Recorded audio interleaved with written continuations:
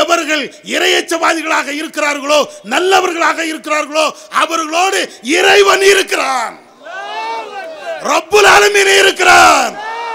மோடியினுடைய சூழ்ச்சி அல்ல, அமித்ஷாவுடைய சூழ்ச்சி அல்ல, ஃபிரௌனுடைய சூழ்ச்சியை இந்த சமுதாயம் பார்த்தது. அதனால எதுக்கும் கவலைப்படக்கூடாது. அஸ்ஸலாமு அலைக்கும் வரஹ்மத்துல்லாஹி வபரகாத்துஹு. கண்ணியம் நிறைந்த எல்லாம் வல்ல ஏக இறைவனின் நல்லடியார்களே,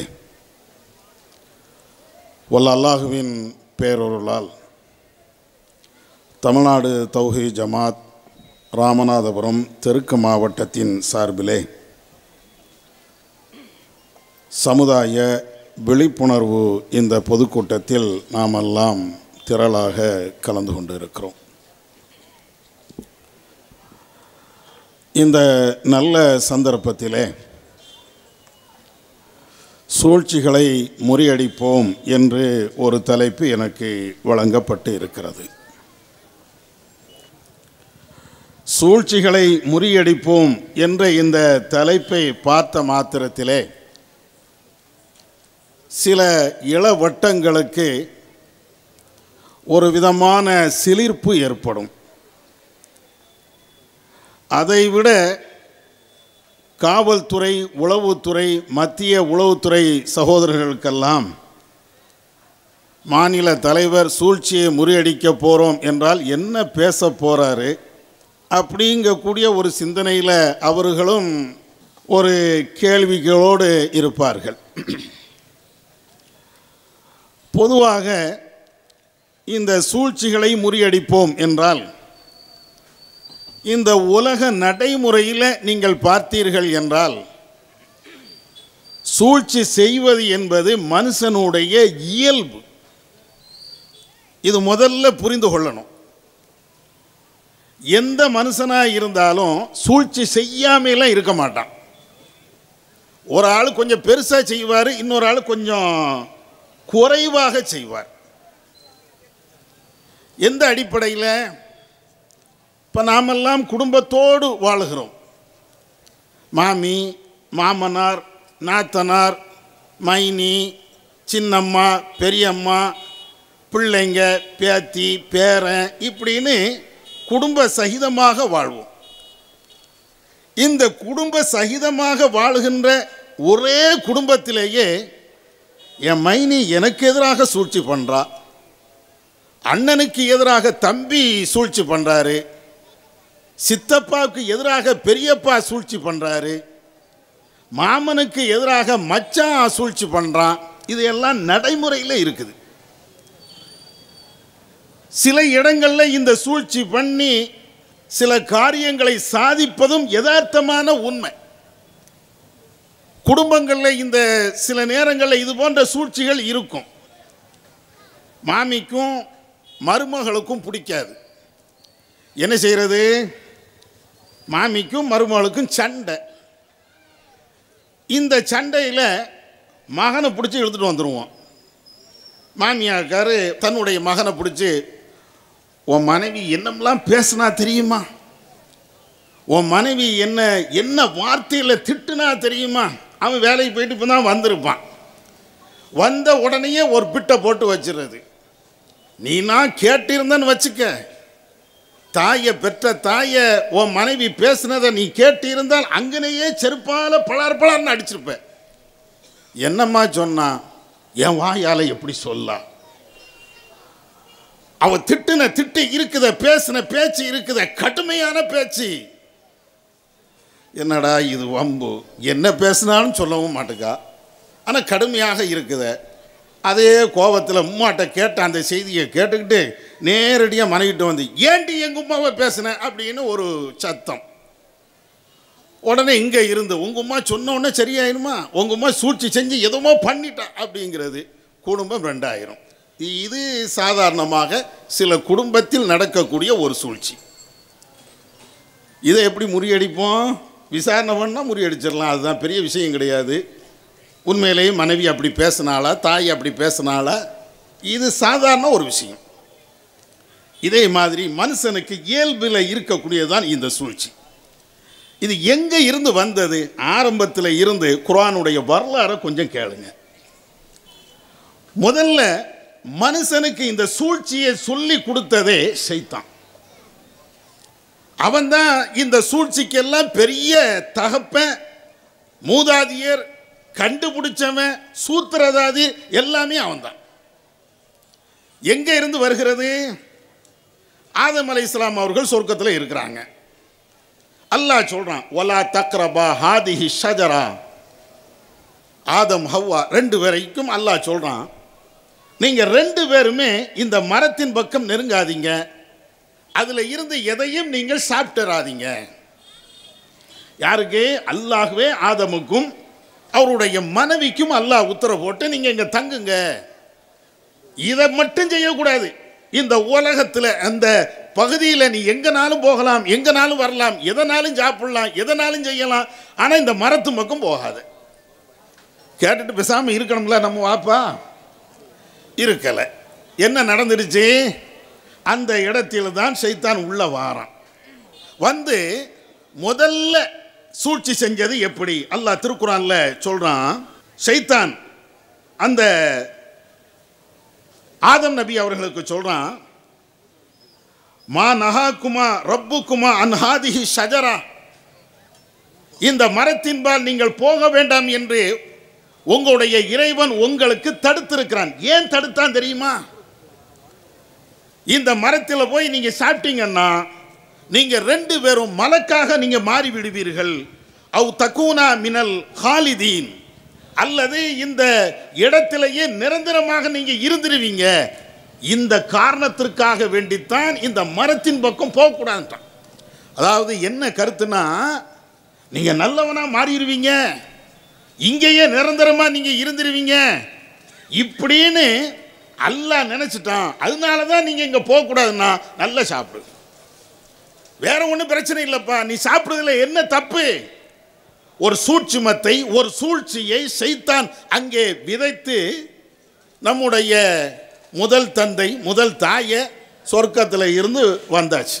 அங்கே இருந்து படிச்சுட்டு வந்த சூழ்ச்சி தான் அண்ணன் மாமிக்கு, மாமி மச்சானுக்கு, எல்லாரும் இன்னைக்கு உலகமே சூழ்ச்சியில் சூழ்ந்து கிடப்பது இதுதான். முதல்ல அடிப்படையை புரியணுமா இல்லையா? மனுஷனுடைய பிறவி குணத்தில் உள்ள ஒன்று, எல்லாருக்கும் இயல்பிலேயே இருக்கக்கூடிய ஒன்று. ஷைத்தான் ஆரம்பத்திலே நம்முடைய தகப்பனாருக்கு சொல்லி கொடுத்துட்டான்.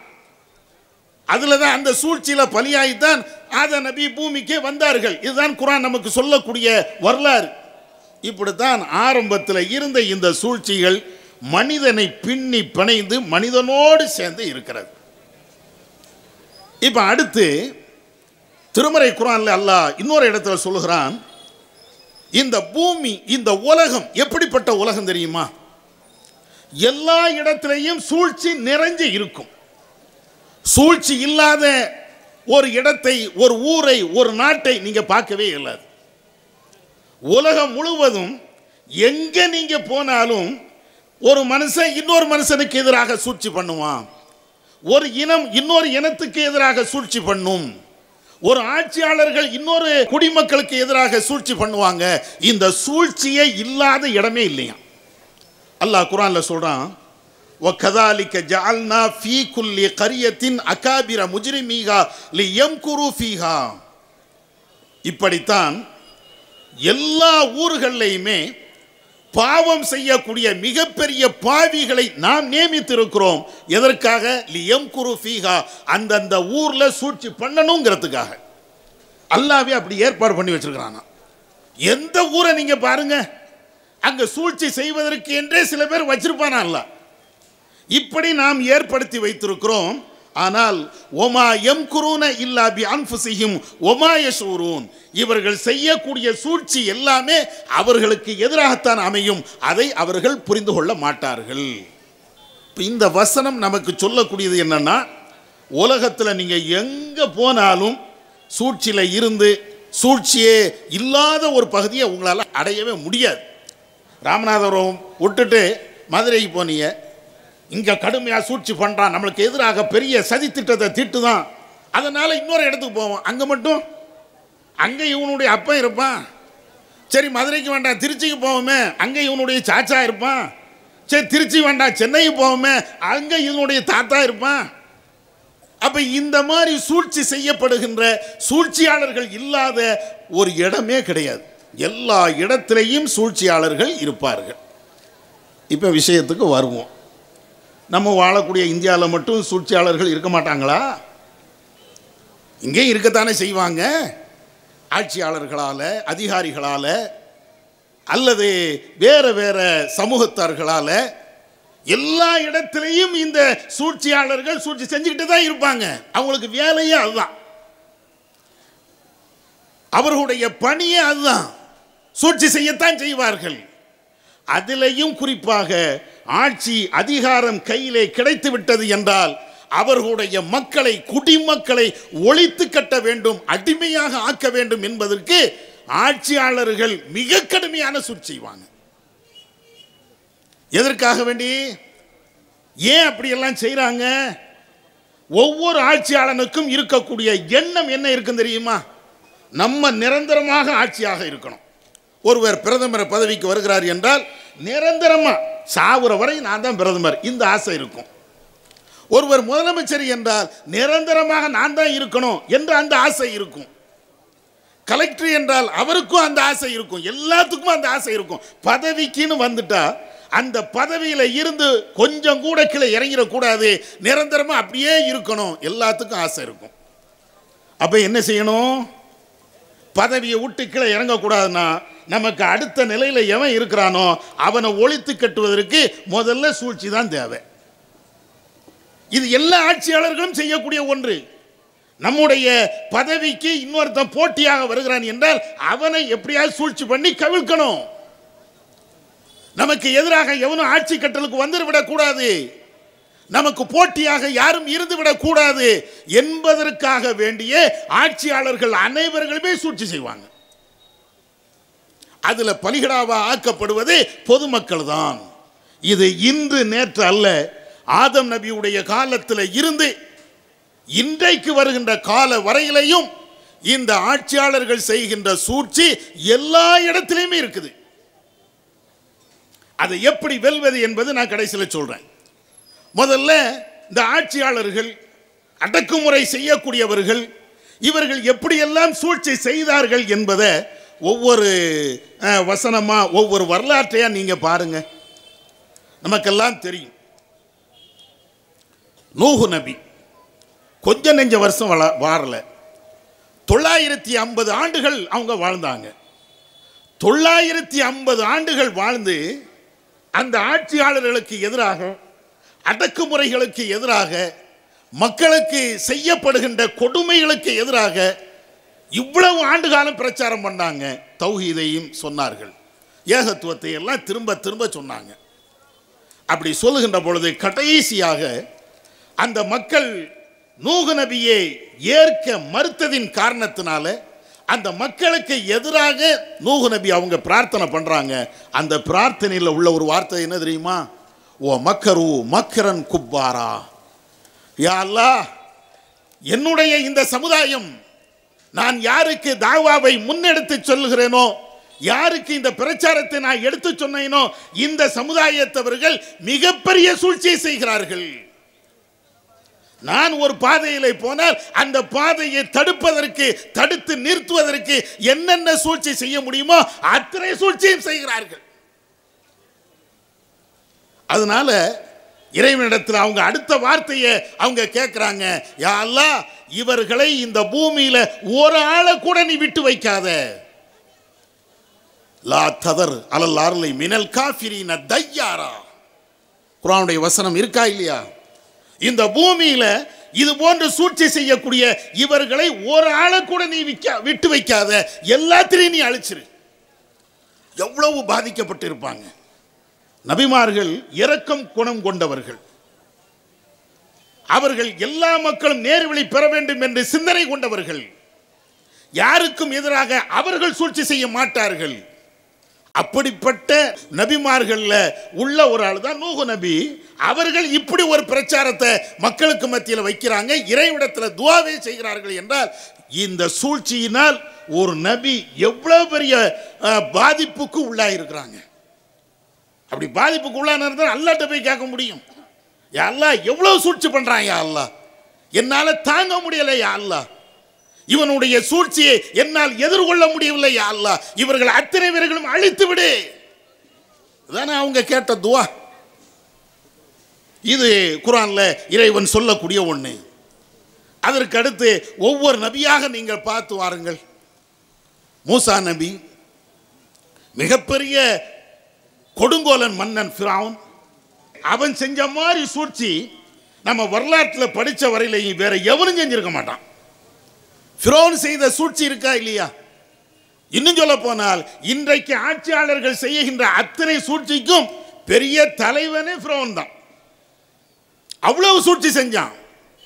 ஒன்றும் இல்லை, இன்னைக்கு நீங்க சாம்பிள் ஒரு உதாரணம் நீங்க பாருங்களேன். முஸ்லிம்களுக்கு எதிரான ஒரு பிரச்சாரம் காலகாலமாக செய்யப்பட்டு வரும். என்ன பிரச்சாரம்? முஸ்லிம்கள் நிறைய பிள்ளையை பெற்றுக்கிட்டே இருக்கிறாங்க. சரி, அதனால என்னப்பா, இப்படியே பிள்ளைகளை பெற்றுக்கிட்டே போனால் முஸ்லீம் சதவீதத்தில் அப்படியே கூடிடுவாங்க. அப்போ முஸ்லீம்கள் அப்படியே கூடிக்கிட்டே போனால் இந்தியாவில் இந்துக்கள் குறைஞ்சி போயிடுவாங்க. இந்துக்கள் குறைஞ்சு போய் முஸ்லீம்கள் கூடிட்டாங்கன்னா நாளைக்கு நம்மை அவர்கள் அடிமைப்படுத்தி விடுவார்கள், இந்த நாட்டில் இருந்து நம்மை அவர்கள் வெளியேற்றி விடுவார்கள்.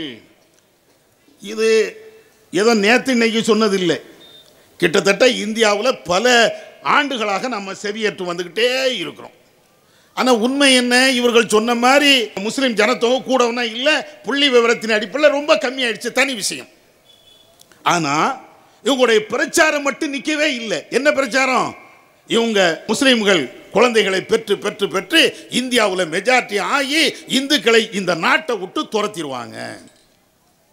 இது எவ்வளவு சூழ்ச்சிகரமான ஒரு வார்த்தை, ஒரு பேச்சு. இதுக்கு தந்தை யாரு? ஃபிரௌன் தான். முதல்ல மூசா நபியிடத்தில் சொன்னதை, ஃபிரௌன் சொன்னதை இதைத்தான் சொல்றான். என்ன சொல்றான்? ஃபிரௌன் தன்னுடைய சபையினர்களை எல்லாத்தையும் அழைக்கிறான். மூசா நபி அவர்கள் கடவுள் ஒருத்தன் தான், அல்லாஹ் ஒருத்தன் தான், தௌஹீத் கொள்கையை அவங்க பிரச்சாரம் பண்ணிக்கிட்டே இருக்கிறாங்க.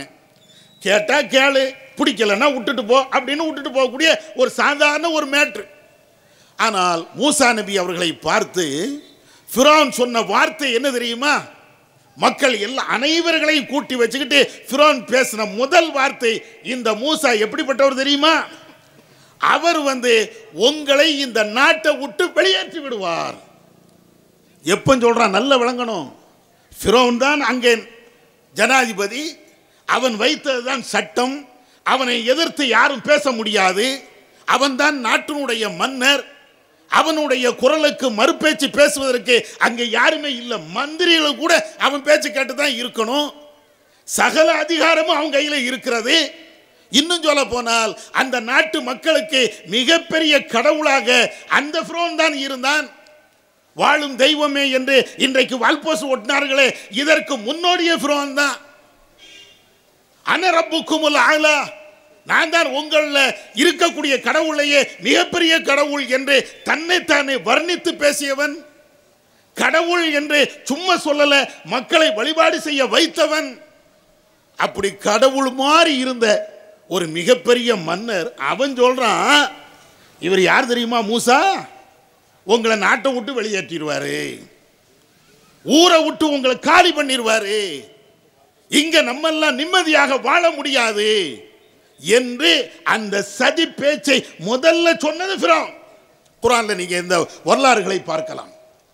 எவ்வளவு பெரிய சூழ்ச்சியான ஒரு பேச்சு. எப்ப ஒரு பெரிய மன்னராக இருக்கிற, கடவுளாக இருக்கிற இந்த நாட்டு மக்கள் அனைவர்களும் ஒன்னைத்தான் நம்பி இருக்கிறார்கள். அப்படி இருக்கும்போது இந்த ஒரு சிங்கிள் மேன், ஒரு தனி மனுஷன் எப்படி ஃபிரௌனை அல்லது ஃபிரௌனுடைய ஆட்களை நாட்டை விட்டு வெளியே கொண்டு போக முடியும்? அவர் ஒரு ஆளு என்ன சாதிச்சு விட முடியும்? அதிகாரத்துக்காக வர முடியுமா? இதை கூட அந்த மக்கள் யோசிக்கல. ஏன்னா ஃபிரௌனுடைய பேச்சு, அவனுடைய சூழ்ச்சி அவ்வளவு கடுமையாக இருந்தது.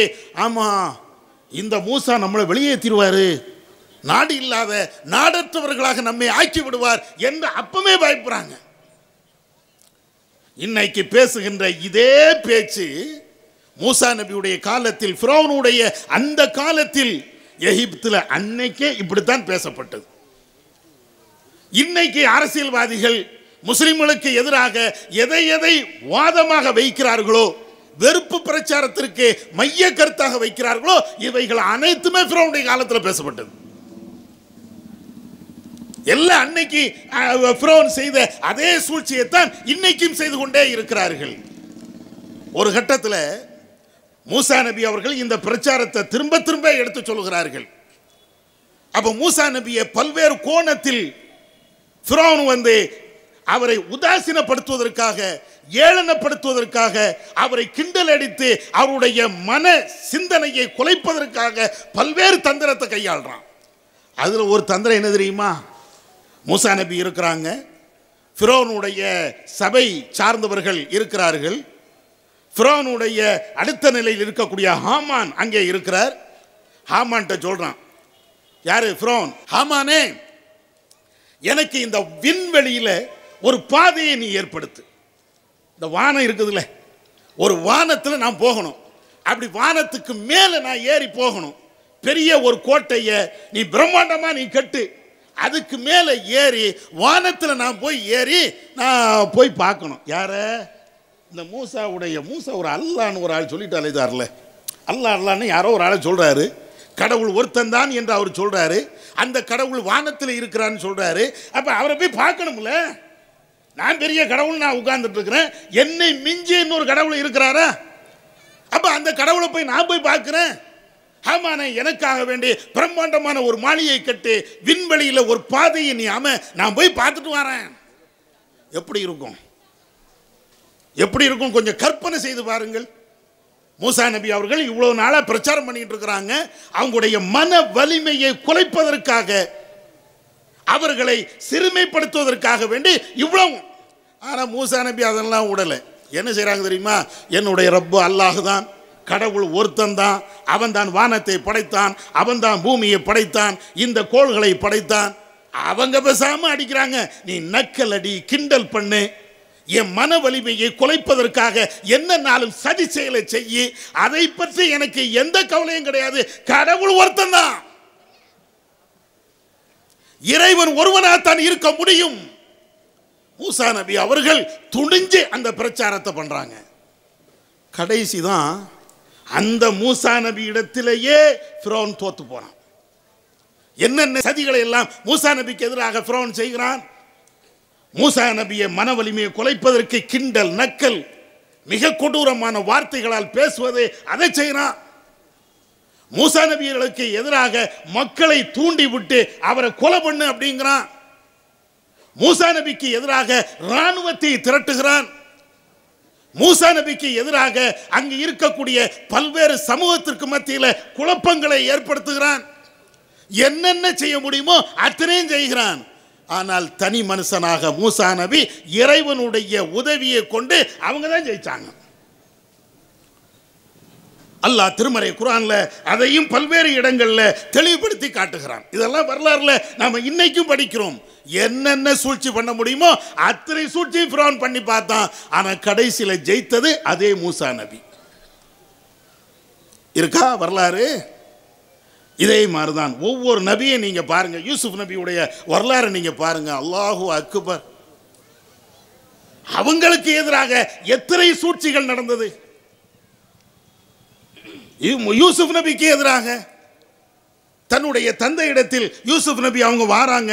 இது கால யூசுஃபுலி அபீஹி யா அபத்தி இன்னி ரஅய்து அஹத அஷர கௌகபன் வஷம்ஸ வல் கமர ரஅய்துஹும் லீ சாஜிதீன். தன்னுடைய தந்தை யாக்கூப் நபி இடத்துல யூசுப் நபி வந்து சொல்றாங்க, பாப்பா நான் ஒரு கனவு கண்டேன். என்ன கனவு? இன்னி ரஅய்து அஹத அஷர கௌகபன், 11 நட்சத்திரங்கள், சூரியன், சந்திரன், இது எல்லாம் இருக்குது. இவைகள் எனக்கு சஜதா செய்யக்கூடிய விதமாக ஒரு கனவை நான் கண்டேன். யாக்கூப் நபி அவர்கள் நபி இல்லையா? யூசுப் நபி சொல்லக்கூடிய அந்த வார்த்தை யாக்கூப் நபிக்கு அழகாக புரிந்தது. இது வேற, இது சராசரி மனுஷன் காணக்கூடிய ஒரு கனவு அல்ல, இறை தூதர்கள் காணக்கூடிய கனவு. இறை தூதர்கள் கனவு காண்கிறார்கள் என்றால் அந்த கனவில் வருகின்ற அந்த செய்திகள் அனைத்துமே வஹி செய்தி, கடவுள்கிட்ட இருந்து வருகின்ற செய்தி.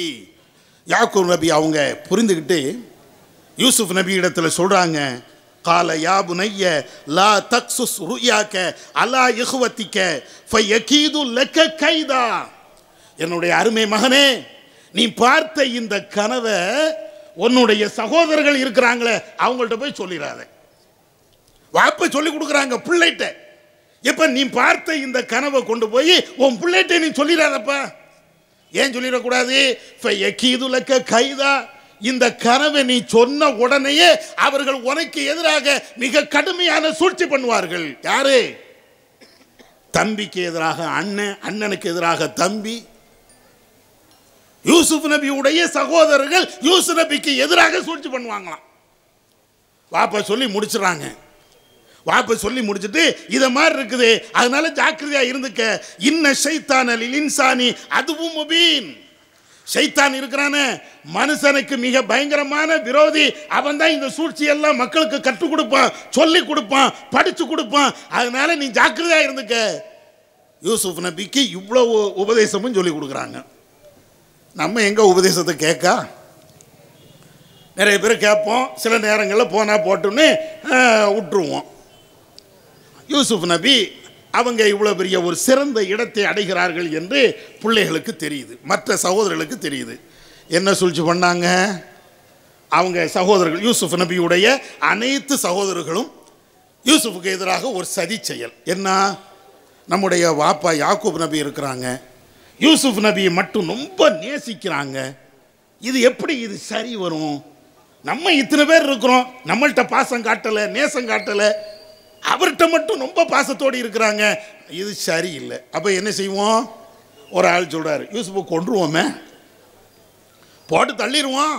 அவர் இருக்கிறதுனால தானே நம்முடைய தகப்பனார் அவருக்கு பின்னாலே போறாரு, யூசுஃபை போட்டு தள்ளிடுவோம். இன்னொரு ஆள், ஏப்பா அது ரொம்ப கொடூரமான ஒரு செயல், சதி பண்ணுறாங்க. அந்த சதியிலேயே கொஞ்சம் நியாயமான ஆட்கள் சதி பண்ணும்போது கொஞ்சம் பார்த்து கழுத்தை வெட்டாத, காலை மட்டும் வெட்டு அப்படிம்பான்ல, அதே மாதிரி செய்கிறது பெரிய அநியாயம். அந்த அநியாயத்தை இப்படி சொல்லி கொடுக்குறாங்க. கொலையெல்லாம் பண்ணிட வேண்டாம், வேற மாதிரி முடிவெடுப்போம் அப்படின்னு. கடைசி எல்லாரும் சதி பண்ணி யூசுஃப் நபியை நம்ம வாப்பட்டை இருந்து பிரிக்கணும். பிரித்து வெளியே ஒரு இடத்துல கொண்டு போய் அவரை எதையாவது ஒன்று பண்ணிவிட்டு காணாக்கிட்டு ஏதாவது ஒன்று பண்ணிடுவோன்ட்டு வராங்க. கடைசி என்ன? தகப்பனாட்டு கேட்குறாங்க, யூசுஃபை என் கூட அனுப்புங்களேன். வேண்டாப்பா யூசுஃபை நான் அவங்க கூட அனுப்ப மாட்டேப்பா வாப்பா சொல்கிறாரு. இருந்தாலும் இல்லை நாங்கள் வெளியே போகிறோம், அப்படியே சுற்றுலா போகிறோம், பல்வேறு பகுதிகளுக்கு போவோம், நாங்களும் கரெக்டாக கண்காணித்து அவரை கூப்பிட்டு போயிட்டு பாதுகாப்பாக கொண்டு வந்துடுவோம். திரும்ப திரும்ப யாக்கூப் நபி இல்லை வேண்டாண்டா, விட்டுருங்கடா, நீங்கள் வேணால் போங்கடா, யூசுஃபை விட்டுருங்கடா. யூசுஃபு சதியில் பண்ணி அதில் மாட்டோவில் வைக்கணும், உடலை கூப்பிட்டு போயிட்டாங்க. கடைசி ஒரு கிணத்துல கொண்டு போட்டாச்சு. போட்டுட்டு திரும்பி வராங்க. தகப்பனார்கிட்ட சொல்லணுமே, என்ன செய்கிறது? ஆமாம் நாங்கள் கூப்பிட்டு போனோம், நாங்கள் ஒரு இடத்துல விளாண்டுக்கிட்டே இருந்தோம், யூசுஃப் ஒரு மரத்தடியில் இருந்தார், ஒரு ஓநாய் கடிச்சிட்டு போயிடுச்சு, பாருங்கள் ஆதாரமாக யூசுஃபுடைய ரத்தம் படிந்த அந்த சட்டை இன்னும் இருக்குது அப்படின்னு வாப்பிட்ட சொல்லி கொடுத்துருவோம். எவ்வளோ அழகான பிளான் பாருங்களேன். இன்றைக்கும் சில பேர் மருமான கொலை பண்ணுறோம் அல்லது வேறு ஏதாவது ஒரு கொலை நடக்கும், அந்த சதி திட்டத்தை கரெக்டாக செய்கிறான் பாருங்க. இதே மாதிரி அன்னைக்கு செய்கிறாங்க, கிணத்துல தள்ளி விட்டுட்டு இதை மாதிரி கரெக்டாக சொல்கிறாங்க. அப்பவுமே யாக்கூப் நபி ரொம்ப புலம்புறாங்க. நான் முதலே சொன்னேனே, ஆனால் நீங்கள் இப்படியெல்லாம் பண்ணிட்டீங்களே, சரி இருந்தாலும் நான் பொறுமையாக இருக்கிறேன், அல்லாஹ் இதற்கு ஒரு தீர்வு தருவான்னு அவங்க பொறுமையாக இருக்கிறாங்க. எவ்வளோ பெரிய சதி திட்டம்னு பாருங்கள். ஒரு குடும்பத்தில் ஒரு பையனை நமக்கு பிடிக்கலைங்கிறதுக்காக வேண்டி எவ்வளோ பெரிய சதி திட்டம். ஆனால் இவ்வளவு சதி திட்டம் தீட்டியதற்கு பின்னாலும் யூசுப் நபி சோர்ந்து போனாங்களா? கடைசியாக அந்த வரலாறு எப்படி முடிகிறது? மீண்டும் யூசுப் நபி ஒரு நாட்டினுடைய அமைச்சராக வருகிறார்கள். அந்த அமைச்சரிடத்திலேயே எவர்கள் யூசுப் நபியை சதி திட்டம் தீட்டி கொலை செய்ய வேண்டும் என்று முயற்சி பண்ணார்களோ, தகப்பனிட்ட இருந்து அந்த பிள்ளையை பிரிக்க வேண்டும் என்று அவ்வளவு சதி திட்டத்தையும் தீட்டினார்களோ, அத்தனை சகோதரர்களும் யூசுப் நபியுடைய காலடியில் போய் நிற்க வேண்டியிருந்துச்சு. இதான வரலாறு. வரலாறு நம்ம இன்னைக்கு படிக்கிறோமா இல்லையா? அவ்வளவு சூழ்ச்சி பண்ணி ஒன்றும் புண்ணியம் இல்லாமல் போயிடுச்சு. அதே மாதிரி யூசுப் நபியுடைய வரலாறுல இன்னொரு சூழ்ச்சியை பாருங்க. அந்த பொம்பளைங்க செஞ்ச சூழ்ச்சி.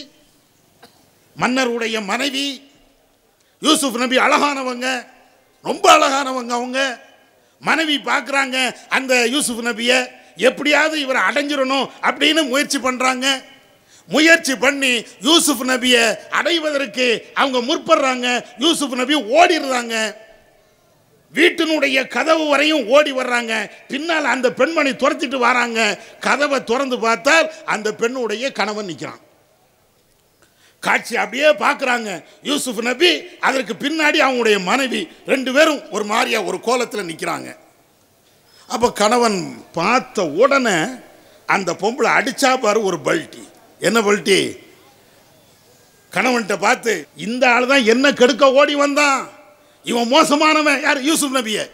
இந்த ஆள் மோசமான ஆளு, என்ன கெடுக்க வந்ததே இதுதான். நான் தனிமையில் இருக்கும்போது என்கிட்ட அத்துமீறிட்டான். அப்படியா? அப்போ உடனே அவர் மன்னர் அந்த அமைச்சரும் பார்க்குற, என்னடா இது, நம்ம வீட்டில் இப்படி ஒரு சம்பவமா? யூசுப் நபி, இல்லை நான் தப்பு பண்ணலை, உங்களுடைய மனைவி தான் என்கிட்ட வரம்பு மீறினாங்க அப்படின்னு சொல்லி பார்க்குறாங்க. பலிக்கலை. கடைசி அந்த மன்னருக்கு ஒரு குழப்பம் வந்துருச்சு. யார் தப்பு பண்ணா தெரியணும்ல. அப்போ தான் அங்கே இருக்கக்கூடிய ஆள் ஒரு ஐடியா சொல்லி கொடுக்குறாங்க. ஒன்றும் இல்லை மன்னா, இப்போ ரெண்டு பேரும் ஓடி வந்தாங்க. கடைசி நிகழ்வை நீங்கள் பார்த்துட்டீங்க. ஒரு ஆளுக்கு சட்டை கிழிஞ்சிருக்குது. இதை வச்சு நீங்கள் தீர்ப்பு அளிக்கலாம். நம்ம கோர்ட்டு தீர்ப்பு மாதிரி இல்லை. நம்ம கோர்ட்டு தீர்ப்பு தான் தெரியுதுங்களே, சரியா? என் மனசாட்சிப்படி தீர்ப்பும்பாங்க. திடீர்னு பார்த்தாச்சுன்னா மனசாட்சியை குப்பையில் ஓடும்பாங்க. நேற்று மனசாட்சிப்படி தீர்ப்பு அளித்து ஒருத்தனை தூக்கு தண்டனை கொடுத்துருவோம். இன்றைக்கி மனசாட்சிப்படி தீர்ப்புனா அளிக்க முடியாது அப்படிம்போம். இப்படி போகுது. சரி போட்டும். அங்கே வந்து தீர்ப்பு அளிக்கிறதுக்கு அழகான ஒரு ஆதாரத்தை சொன்னாங்க. என்ன? சாட்சி இல்லை, நவீன கேமராக்கள் இல்லை. இப்போமெல்லாம் சிசிடிவி கேமரா இருக்குதுல்ல, போட்டு பார், யார் துரத்துனான்னு பார்த்துருவோம். அன்னைக்கு பார்க்கலாம் முடியாது. என்ன செய்கிறது?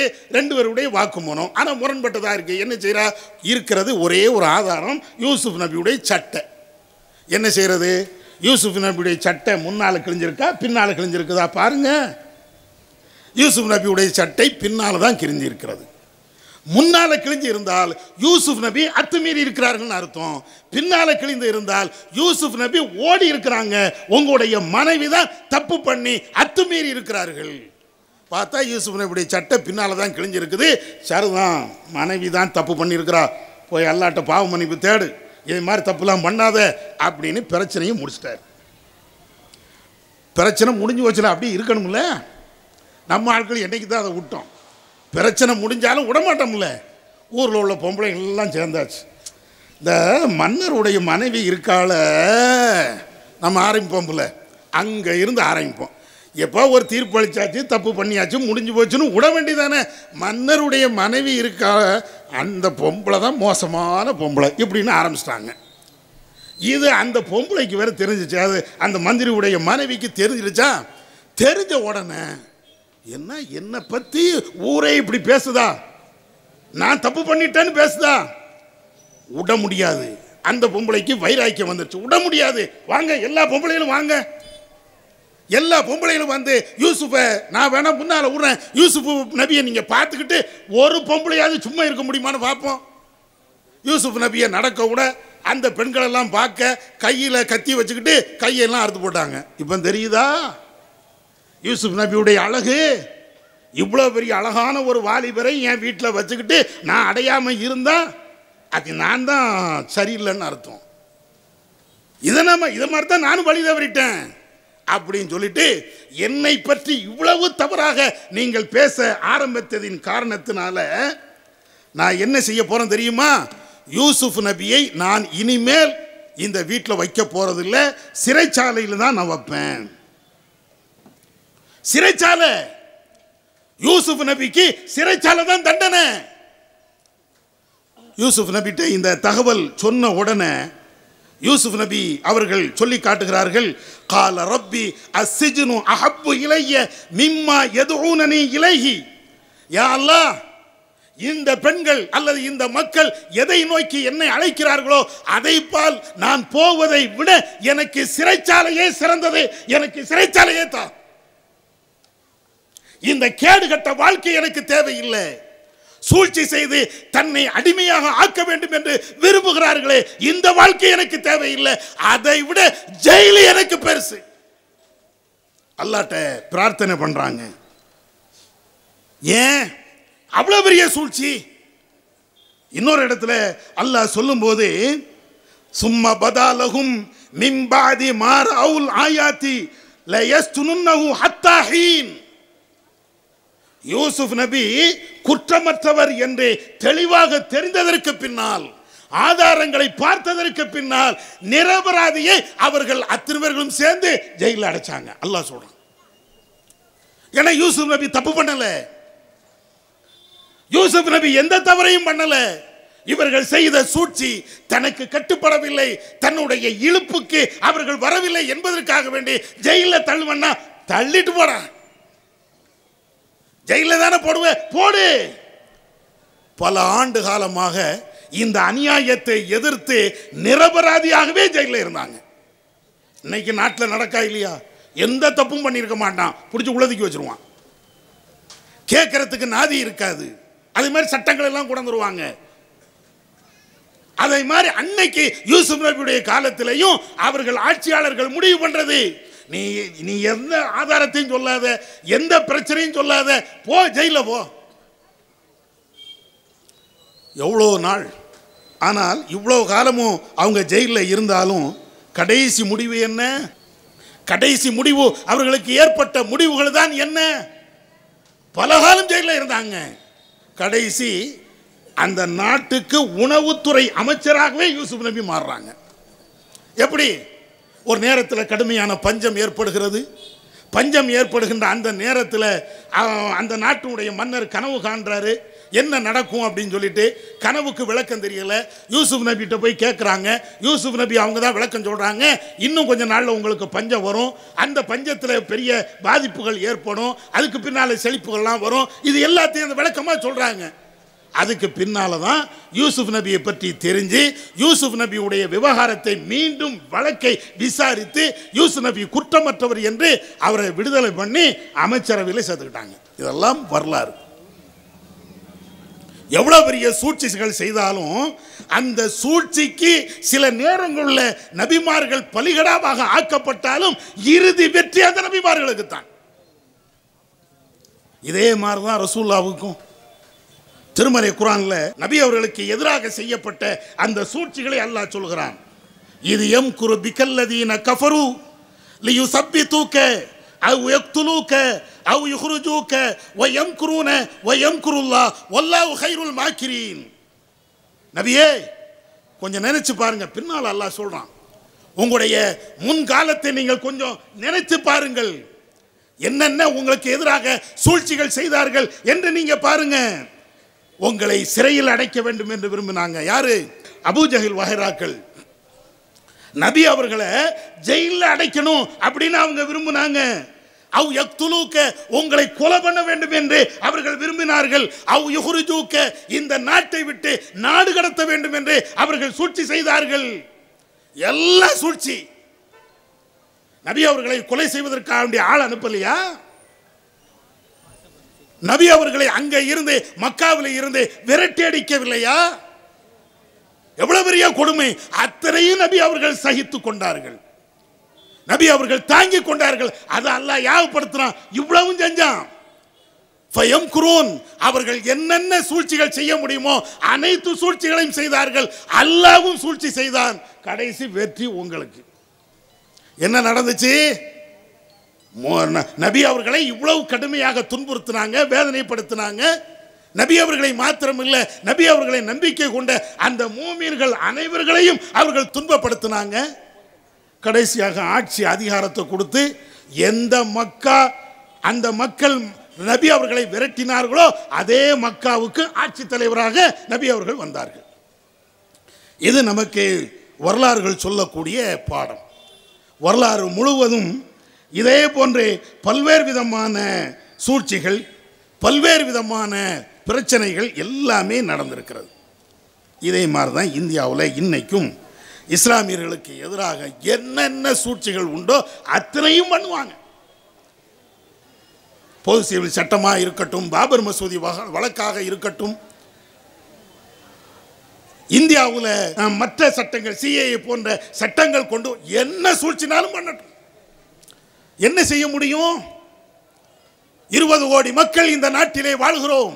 அரசாங்கத்தினுடைய அறிவிப்பின் அடிப்படையில் என்ன செஞ்ச எவ்வளவு நாளும் சூழ்ச்சி பண்ணுங்க. சூழ்ச்சி பண்ணி என்னப்பா செய்வ? என்ன செய்ய முடியும்? என்ன சாதிக்க முடியும்? அல்லாஹ் திருமறை குர்ஆன்ல அதையும் நமக்கு தெளிவுபடுத்தி காட்டுகிறான். வஸ்பிர் ஒமா சபுருக இல்லா பில்லாஹ். நபியே, உமக்கு எதிராக இவர்கள் சூழ்ச்சி செய்கிறார்கள் என்றால் நீ பொறுமையாக இரு. நீ பொறுமையாக இருக்க வேண்டும் என்றால் அல்லாஹ்வுடைய உதவியின் அடிப்படையில் தான் உன்னால் பொறுமையாக இருக்க முடியும். வலா தஹ்சன் அலைஹிம். இந்த சூழ்ச்சியாளர்கள் செய்கின்ற அந்த சூழ்ச்சியை பார்த்து நீ கவலைப்படாதே. வலா தகுன் ஃபீ லையிகி மிம்மா யம்குரூன். இந்த சூழ்ச்சியாளர்களை பார்த்து உன்னுடைய வாழ்க்கையை இறுக்கமாக நீ ஆக்கிடாத.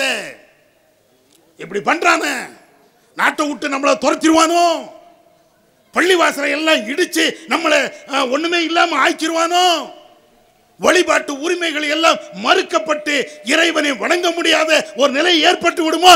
ஏன்டா கவலைப்படுற? அல்லாஹ் கேட்கிறான், ஏன் கவலைப்படுற? இவன் என்ன செய்ய முடியும்? சொல்லிட்டு அந்த வசனத்தினுடைய இறுதியில் அல்லாஹ் நமக்கு ஒரு அற்புதமான ஒரு வார்த்தையை சொல்லுகிறான். இன்னல்லாஹ மஅல்லதீன நத்தகூ வல்லதீன ஹும் முஹ்ஸினூன். எவர்கள் இறையச்சவாதிகளாக இருக்கிறார்களோ, நல்லவர்களாக இருக்கிறார்களோ, அவர்களோடு இறைவன் இருக்கிறான். ரப்புல் ஆலமீன் இருக்கிறான். மோடியினுடைய சூழ்ச்சி அல்ல, அமீஷாவுடைய சூழ்ச்சி அல்ல, ஃபிரௌனுடைய சூழ்ச்சியை இந்த சமுதாயம் பார்த்தது. அதனால எதுக்கும் கவலைப்படக்கூடாது, எதற்கும் கவலைப்படக்கூடாது. இறைவன் நமக்கு அப்படிப்பட்ட ஒரு உபதேசத்தை செய்கிறான். அதே நேரத்தில் ஒன்னே ஒன்று செய்யணும். என்ன செய்யணும்? உதுஉ இலா சபீலி ரப்பிக பில் ஹிக்மதி வல் மௌஇலத்தில் ஹஸனா. இந்த மக்களுக்கு மத்தியில் அழகான ஒரு உபதேசத்தை, தெளிவுரையை நீங்கள் கொடுத்து கொண்டே இருங்கள், பிரச்சாரம் பண்ணிக்கிட்டே இருங்க. இந்துத்துவ சக்திக்கு எதிராக உங்களுடைய தீவிர பிரச்சாரங்கள் நடந்து கொண்டே இருக்கட்டும். அல்லாஹ் சொல்றான். ஜனநாயக வழியில் அது உள்ளதுதானே, குர்ஆன் ஹதீஸ் அடிப்படையில் உள்ளதுதானே. இவர்கள் செய்கின்ற பல்வேறு விஷயங்களை நம்ம மக்களுக்கு மத்தியில் அம்பலப்படுத்துவோம். இஸ்லாத்துக்கு எதிராக இவர்கள் என்னென்ன காரியங்களை செய்கிறார்கள் என்பதை அற்புதமான வார்த்தைகளோடு, அழகான வார்த்தைகளோடு இன்ன பிற மக்களுக்கு நாம எடுத்து சொல்லுவோம். நம்முடைய தொப்புள் கொடி உறைவான அந்த இந்து சகோதரர்களுக்கு திரும்ப திரும்ப எடுத்து சொல்லுவோம். இதை செய்யணும். அல்லாஹ் அதை சொல்லி காட்டுகிறான். கவலையும் பட தேவையில்லை. அதே நேரத்தில் பிரச்சாரத்தை கையில் எடுங்க. நமக்கு எதிராக அநீதி இழைக்கப்படுகிறது என்றால் எந்தெந்த அடிப்படையில் அநீதி இழைக்கப்படுகிறது என்பதை வெகுஜன மக்கள்கிட்ட கொண்டு போங்க. இது இறைவன் நமக்கு சொல்லி தந்தது. அதனால எவ்வளவு பெரிய சூழ்ச்சிகள் இருந்தாலும் அதை முறியடிப்பதற்கு இஸ்லாம் சொல்லக்கூடிய ஒரே ஒரு வழிமுறை, நீ பொறுமையை மேற்கொள், உன்னுடைய தாவா பணியை வீரியமாக செய். இது ஒண்ணுதான் வேணும். சூழ்ச்சியை முறியடிக்கணுமா? எவ்வளவு பெரிய சூழ்ச்சி வரட்டும், எவ்வளவு பெரிய ஆபத்துகள் வரட்டும், இந்த எல்லா ஆபத்து அனைத்து சூழ்ச்சிகளையும் முறியடிக்க வேண்டும் என்றால் இறைவனுடைய இந்த வார்த்தை நமக்கு நெஞ்சுரமாக அருமருந்தாக இருக்கிறது. அதையே நாம பின்பற்றுவோம். வல்ல அல்லாஹ் நம்ம கேட்டதின் அடிப்படையில் செயல்பட அவன் அருள் செய்வானாக. வாஹிர் தாவானா அல்ஹம்துலில்லாஹி ரப்பில் ஆலமீன்.